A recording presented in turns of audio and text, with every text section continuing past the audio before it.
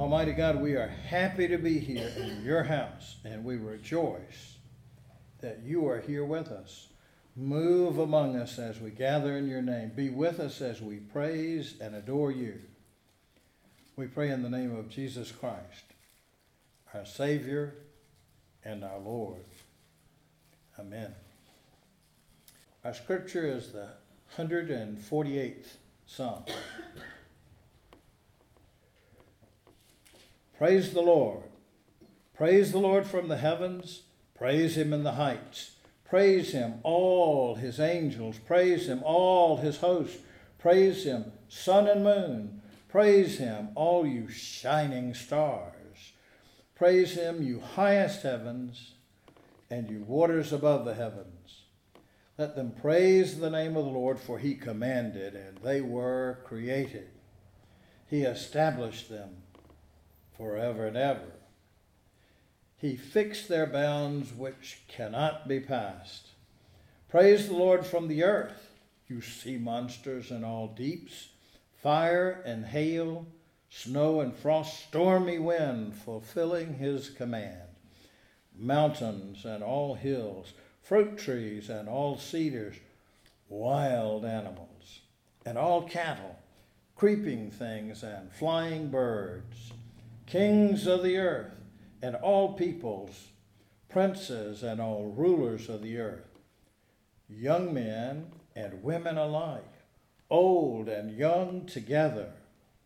Let them praise the name of the Lord, for his name alone is exalted. His glory is above earth and heaven. He has raised up a horn for his people, praise for all his faithful, for the people of Israel who are close to him.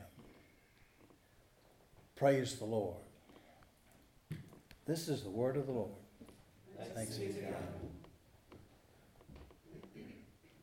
O Lord, may the words of my mouth and the meditations of all our hearts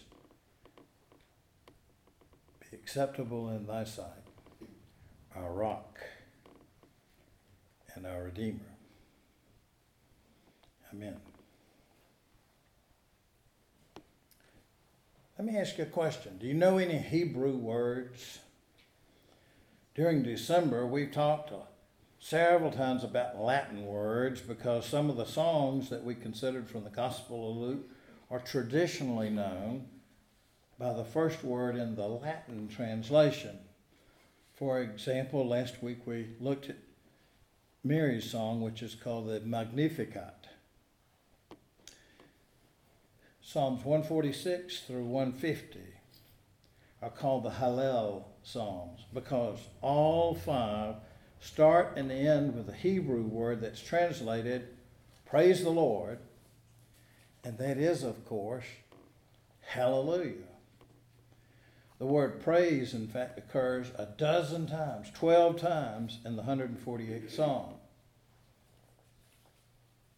Now, Webster's dictionary calls that hallelujah a word that is used to express praise, joy, or thanks, especially to God. Of course, now if you read on further in their definitions, they said, some synonyms include yippee, and I really don't think so. This is a psalm that has two basic parts, the first 6 verses and then 7 through 14.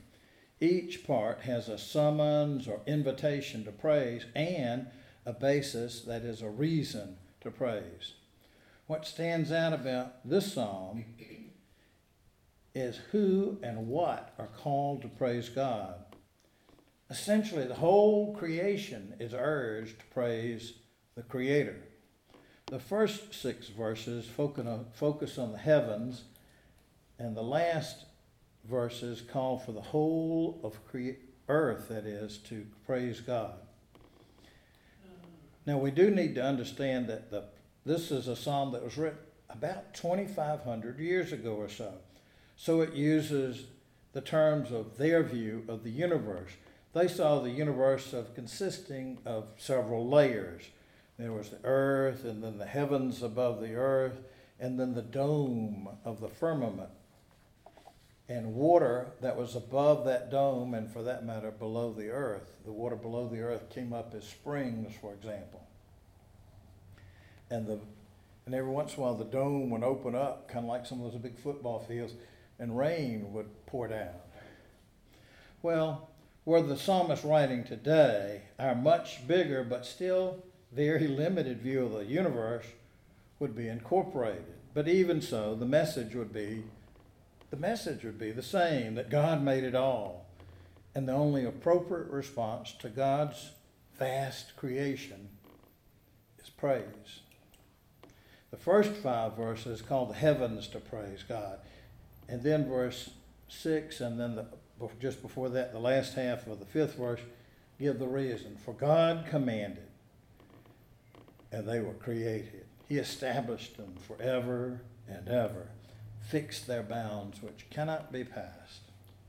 Then the last 8 verses of Psalm 148 call the whole earth to praise God. And then 2 reasons are given. First, God's glory is above the heaven and earth. That is, God's bigger than anyone or anything we've ever seen or could even imagine.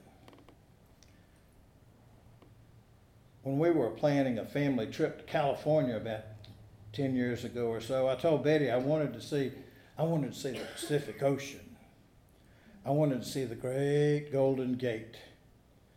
I wanted to see the giant redwoods and sequoias, and I wanted to see Yosemite. That is, all the marvels God made. And there were a few man-made parts of California that interested me too, like the Golden Gate Bridge in San Francisco. Well, at that time, I had a secretary who was a California native. She heard of my plans, and she insisted we plan more time in Yosemite. She said, it's bigger than anything you've ever seen. It's bigger than anything you could even imagine. Pictures are fine, but you got to be there to feel how huge it is. And she was right. It's massive. It's bigger than anything I've ever seen. And for that matter, the park is huge. I thought, we got there it was a July 4th on a Sunday afternoon, and even when we were tired, we said, we came all the way here. We got to go to the park and go look around a little bit. It took an hour to get to the park, and then it took another half hour once you were in the gate to get to be able to see something. Even the park was vast. Well, Almighty God is bigger, more powerful, and more loving than any being, any power, anything you or I could ever imagine. The last verse of Psalm 148 gives yet another reason to praise God, because God has raised up a horn for his people.